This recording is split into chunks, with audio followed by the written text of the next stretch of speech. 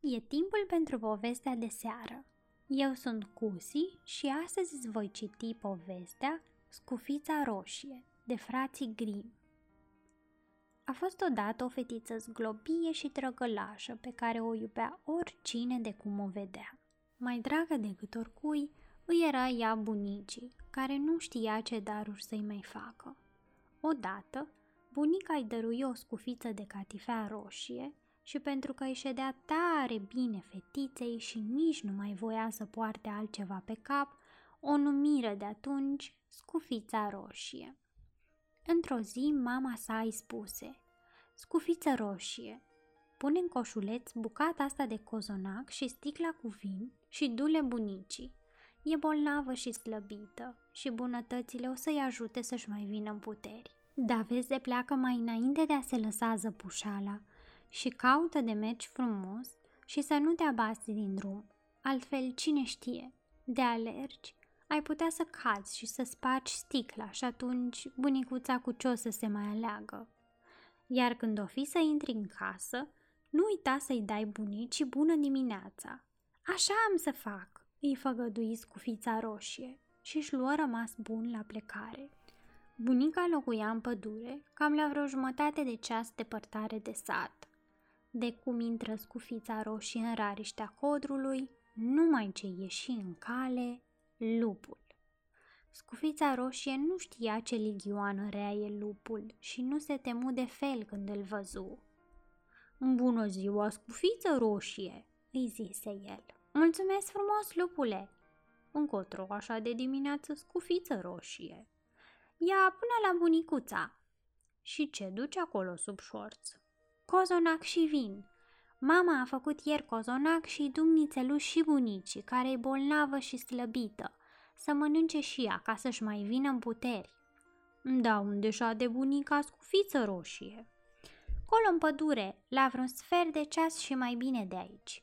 Cum ajungi sub cei 3 stejari, ai și dat de casa ei, iar ceva mai la vale e alunișul pe care doar îl știi, îi răspunse Scufița Roșie.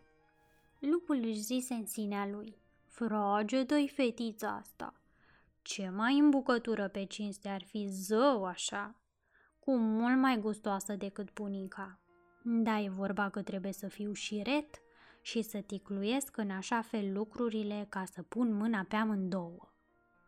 Mai merse lupul o bucată de drum alături de Scufița Roșie și apoi începu să-i spună cu glas mieros: Scufiță Roșie, ia te uită ce flori frumoase strălucesc în jurul tău și tu nici nu le iei în seamă. Și mie mi se pare că n-auzi nici ce dulce cântă păsărelele. Atât de serioasă pășești de parcă te-ai duce la școală. Și atât de plăcut să hoinărești și să zburți prin pădure, e atâta veselie.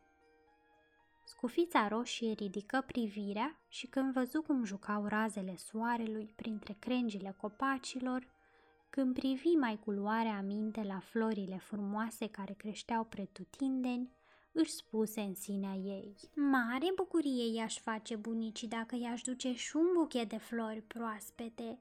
E atât de dimineață că nu mi-e frică că am să întârzi. Se abătu deci din drum și o luă prin pădure ca să culeagă flori. Rupea de aici una, de dincolo alta, dar îndată îi se părea că puțin mai încolo îi zâmbește o floare și mai frumoasă. Alerga într-acolo și tot culegând margarete și clopoței, se pierdea tot mai mult în adâncul codrului. În acest timp însă, lupul porni de-a dreptul spre casa bunicii și bătu la ușă. Cine-i acolo? Eu sunt Scufița Roșie și ți-aduc cozonac și o sticlă cu vin. Deschide ușa, bunicuțo. Apasă pe clanță și intră, răspunse bunica.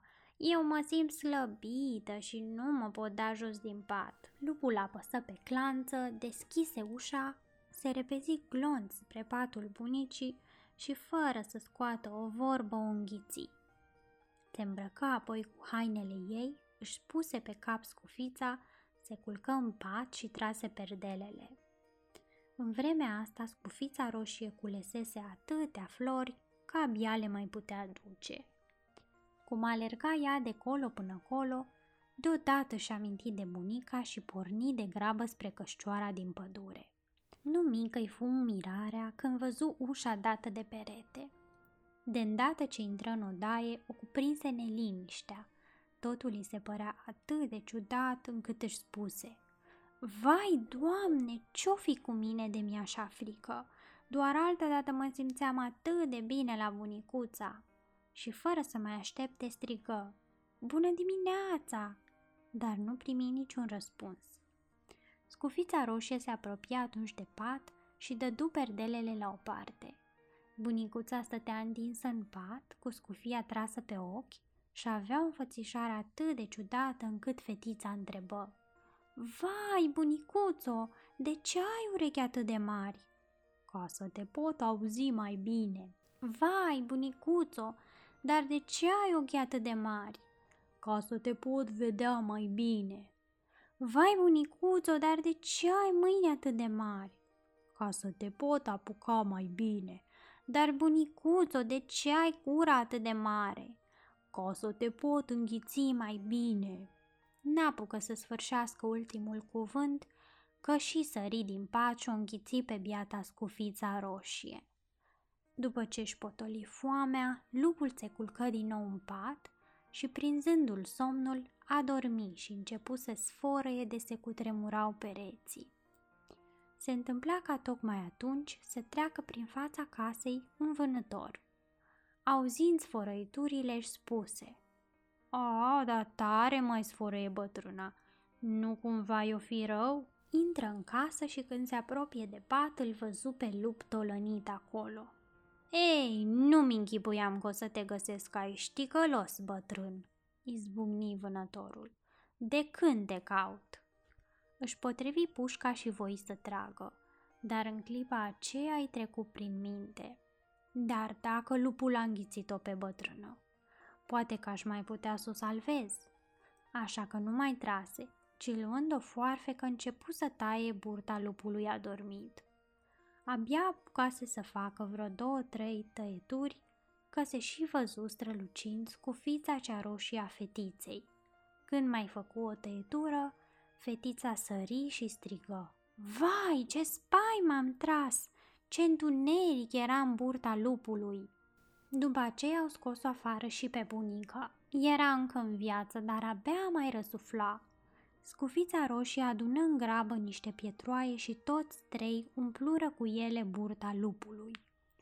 Când se trezi, lupul voi să o ia la sănătoasa, dar pietroaiele atârnau atât de greu că dihania se prăbuși la pământ. Cei trei nu-și mai încăpeau în piele de bucurie.